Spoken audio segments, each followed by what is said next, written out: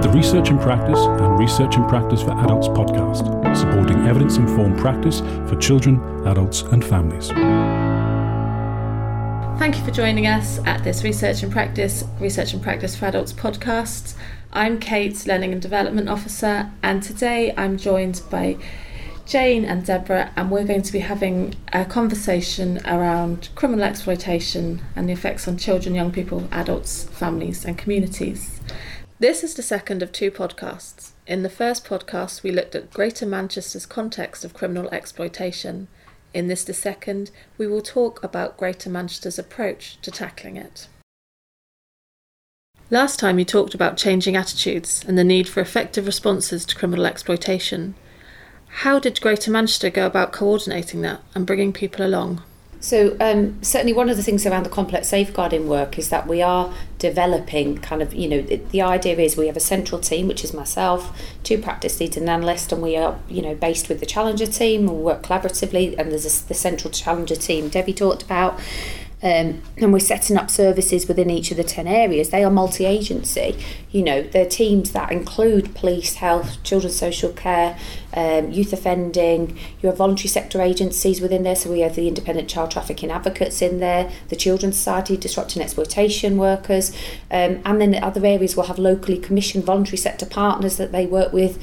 And it's really through having that really robust multi-agency approach that you will be able to have an impact in those communities and be able to work more closely with them to have those interactions and those conversations about changing culture. And that obviously informs how we then have kind of a shift within our own organisations by being able to work more closely in those partnership teams. But there's a long journey to go on, and we've developed lots of campaigns to start some of the work. So I mentioned the Trapped campaign, which is focused specifically around criminal exploitation, county lines. Challenger also have the Would You Modern Slavery campaign, and we have the It's Not Okay Phoenix CSE campaign. So we have lots of different campaigns, and we do weeks of action. We go out into communities. We had a week of action where we spent an entire day in the Trafford Centre talking to people all day. We're there for 12 hours, and we've done that in other areas across Greater Manchester. So this is really about us getting out there and talking to people and communities, not just kind of sitting back and talking about it to each other. We want to interact with people and have those conversations. I think we also want people to actually understand from a police perspective, we aren't just about criminalising and prosecuting either. It's really difficult when perhaps you might have somebody who's in custody, whether it's for possession with intent to supply drugs or for cultivating cannabis, etc., burglaries, thefts, whatever. And if you've got that person in custody and they're not telling you that they're a victim, then the police naturally would go down, the court process, prosecution process. So it's really important, and a lot of our awareness raising and training is to, particularly frontline police, to understand that when they are in custody or they are at a warrant, they're looking for not just for evidence for a prosecution, but they're looking for clues and signs that somebody actually might be a victim. So, if that person, particularly if that person isn't coming forward as a victim and there's no other evidence, so it's looking on police systems, speaking to the family, has the behaviour changed, does the intelligence suggest that perhaps they're associating with organised crime groups, and thinking, is that person a victim, and then having that conversation with CPS and ultimately having a more informed decision around, whether we go down the suspect or the victim route. And also the Modern Slavery Act offers a statutory defence for exploitation, criminal exploitation. So it's getting that message out. So we're letting young people know, that defence is out there, that legislation is there to protect them, and actually trying to get them to engage with the police, to speak out if they're a victim, as opposed to being fearful that they're just going to be prosecuted because they know they've been selling drugs, because they know they've been committing criminality. And we've been successful in that, haven't we, quite early on actually. So we in one of our areas where we have a complex safeguarding response, and they work closely with our Bernardo's independent child trafficking advocates. We were informed about a young man who was from Greater Manchester, but he was charged in another part of the country with having Class A drugs. And he got notified, one of the youth offending services up here got notified, because obviously he was a young person from our area. And actually we came together and had a multi-agency meeting that included the youth offending services, children's services, police, the modern slavery unit, myself, the independent child trafficking advocate. And we were able to review all the information about that young man and come up with a decision that we were very clear he was exploited, that he'd ended up there because he was actually exploited and sent there to sell drugs. And we used all of that to put in a defence for him with the NRM, and actually we were successful, and he wasn't actually prosecuted for those offences, and he's been able to be supported and moved out of the area because that's what he chose. He wanted to do that, move on, and get him settled in another part of the country with ongoing support. But actually only been able to do that, we were only able to do that by bringing those people together and having those conversations. No one agency can do that on their own, and that's one thing that we think, we know is coming up time and time again as a challenge, I think, for practitioners, around criminal exploitation, certainly, around like the NRM. And when you submit it, when you don't submit it, and is it right for criminal exploitation? There's lots of different messages, and we're very clear that if you've got a concern, you think somebody is exploited, yes, you do submit it. But if you can sit down as a multi-agency and get more in-depth knowledge and understanding of what's gone on for that young person or an adult, you can put a much more informed NRM forward, would actually support that person, and you're more likely to get a better outcome for them. So we're very clear it's those partnerships that make that work. What I would say really helps having the police and children's services together in the complex safeguarding teams. The complex safeguarding workers have lower caseloads, so while they're social workers, they are not carrying out the statutory function. There are statutory social workers in the area teams. They will have a role that's more around engagement with those young people, spending lots of time getting to know them, developing that trusted relationship, and they share a wealth of information around them. And those young people know they work very closely and are co-located with police officers and with youth offending workers and with health and with other partners. But by being able to develop those relationships, we get to find out more what's going on with those young people, and we can use that together jointly to give them the best support we can, in a system that's probably not very well designed to respond to some of these issues, because it's quite difficult. A lot of these risks are outside of the family home, and actually we need to be able to support families and young people to work through these risks, particularly when there's threats around organised crime. So it's absolutely crucial we do it as a partnership, but critical to that is how we obviously support young people and families through the process. You've spoken about raising awareness within communities and how you've tried to address the culture of silence. Could you expand on how you've been able to work with and learn from the community? We've done work with specific community groups, so particularly with youth projects. So when we developed our Trapped campaign, actually we worked with the Factory Youth Zone in North Manchester, and that's a youth project that works with lots of young people who access it all the time and do different activities there, and we work with them to come up with the idea of what the message should be and what we should call it. And we work with the local youth theatre company to devise our first campaign film, and we've worked with them a couple of times, and we're going to obviously look at other areas and do a very similar thing. What we don't want to do is design campaigns, materials, messages and say this is what it is, because actually it needs to come from the other way around. So we do have forums that we link in through our complex safeguarding steering group. We have some operational groups. We have the NGO forum as well that Challenger runs, that we link in with a range of NGOs who kind of come together. It's bi-monthly now, isn't it? Yeah. And share information and talk collaboratively about what's happening, and help each other see what other supports out there, different services that are there. So we've got different networks that we do that with young people, with the NGOs, and in different forums really, and we kind of will bring those messages back and see how that will inform how we change as we move forward and how we develop our services. The Modern Slavery Unit over the past 4 years have been really great at engaging with adults, particularly where there's been concerns, modern slavery and trafficking concerns, and providing links into the NGOs through an NGO forum that was set up by Stop the Traffic. There was a Stop the Traffic worker based within the Modern Slavery Unit whose role really was around setting up the NGO network so we could access support and obviously look at different services. And I think that was really helpful in linking into NGOs where there were concerns around adults being identified. And I know certainly from a complex safeguarding perspective, some of the teams are looking at an all-age complex safeguarding team. and are building in that transition element, because we know very clearly the magic age of 18, people don't just stop being victims or don't stop needing support, and we need to be able to support them all the way through. And I know there's some excellent examples that I know Rochdale had a team that was set up around sexual exploitation, and they've recently been able to support on some visits around a case where there were concerns that linked both adults and children around exploitation. And I'm sure Debbie will be able to give you some more detail about that. I would just say, I think there is a gap when it comes to adults from an adult services perspective, because many of the cases I think that we've referred in previously, it's not quite met the threshold.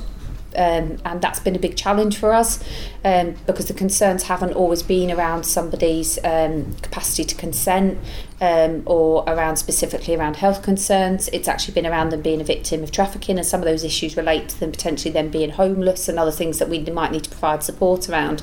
I think they're the areas we've probably struggled the most with. I think we've moved on a bit, and I certainly think as we're developing a response in the complex safeguarding teams where they're having an all-age approach, or at least having an adult worker based in there, to kind of help them navigate through some of the issues around the legislation and the services, we're starting to see some shift in that. And certainly, as I've mentioned, we've had quite a recent case in Rochdale where there's been some quite good success, hasn't there, Debbie? Yeah, so they've been really proactive from that area. So having had a lot of awareness training around criminal exploitation, they've traditionally been looking at one particular organised crime group involved in large-scale drug dealing, Class A drugs, across the whole of the borough, and following some inputs around criminal exploitation. Traditionally, the approach to tackling an organised crime group, particularly dealing with drugs, would be to look at the importers, the people moving around the large quantities, and prosecute those individuals.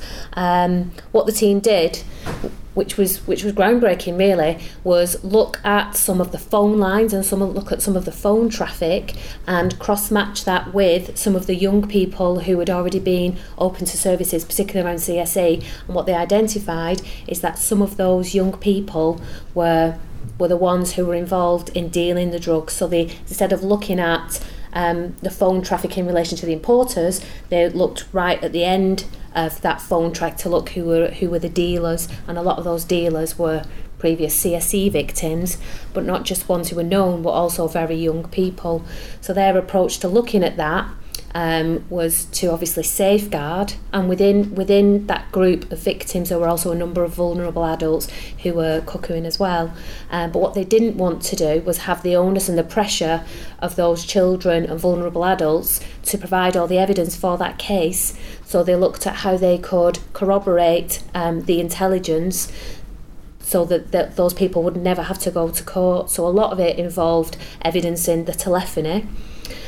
But the team went out and actually spoke to some of the end users, the drug user who were buying from the children, and a lot of them were really morally outraged, really. The fact that, albeit they still needed to buy the drugs, the fact that they were being sold drugs by children, a lot of them were quite willing to come forward and say, actually, this is wrong, and provide statements. Which was really good. And I know that the NRM isn't there from an investigative point of view, it's there to support victims, but having had a number of positive NRM decisions in relation to, say, 12 children, that supported the case as well, because we were able to say, look, we've got 12 positive decisions here around 12 young people. So it was really important, and what was really good is that case was brought to trial without ever having to have any vulnerable adults or young people give evidence, which was great. And from the outset, that team actually looked at it from a safeguarding perspective rather than criminalising the people that they were coming across. And you looked at some of those individual cases, there were children, boys as young as 13, 14, who'd been groomed within such a short period of time. I don't have a lot of experience around CSE.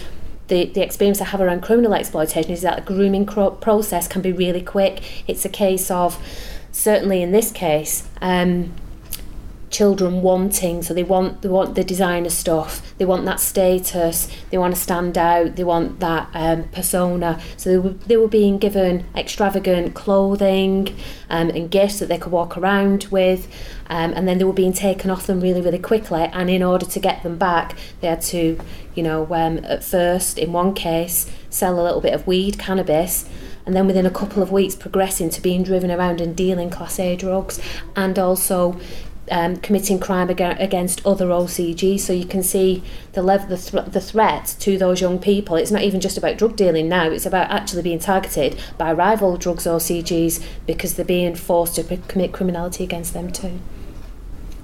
From what you've been saying, it seems that often exploited adults are not getting the support they might need, as it can be quite difficult to navigate an individual's capacity, choice, coercion, consent and exploitation. Perhaps it might be helpful if you could describe what cuckooing might look like to help professionals more easily identify people and knowing when to share this information. So we have an example of a vulnerable male. He was a professional and unfortunately lost a member of the family who took his own life. Life then spiraled out of control for him. He developed a drug habit, which then led him to have a drugs debt that then led him into a situation where an organised crime group were then using his address. So they were taking his benefits, he wasn't eating, he lost a significant amount of weight within a very short period of time. He was being beaten horrendously, and for him it got to the point where he literally had to physically escape because he took a really severe beating. For it to have got to that stage, there must have been clues along the way. There must have been professionals who were involved with him, neighbours, other family members who perhaps could have spotted those signs, but for him it got to really the end of the line where he had no choice, because in whichever way he went, whether he came to the police or whether he remained with the OCG, he was in a, the threats were horrendous, and it would have terrible consequences for him. So I think what's really important is that spotting the signs, the awareness for professionals, for members of the public, for police officers. I know that his address then became an address that was used to sell drugs from. So the police would have been to that address, neighbours would have heard the commotions that were going on. For health is huge, isn't it? Because a lot of these young people, vulnerable adults, must be presenting at A&E. So as a multi-agency, we all need to spot the signs, understand, talk to each other, share information, because again, I think certainly for a number of agencies that can be a prickly subject, can't it, around data protection and stuff, because ideally we wouldn't want to get it to that end stage as it happened for that person who ultimately consented to going into the NRM, so the National Referral Mechanism, but again that's only for a limited amount of time. There has to be a plan for when that person then comes out of the NRM, and where he will be housed, and have some kind of risk assessment plan in place that again has to be multi-agency to make sure he's adequately safeguarded in the future. I think the point you made about bereavement at the start there is quite important. We did some work, I think it must be about 4 years ago now, with the Home Office and UCLAN, and across Greater Manchester there was I think 5 areas, and we looked at it was classed as young people's pathways into organised crime.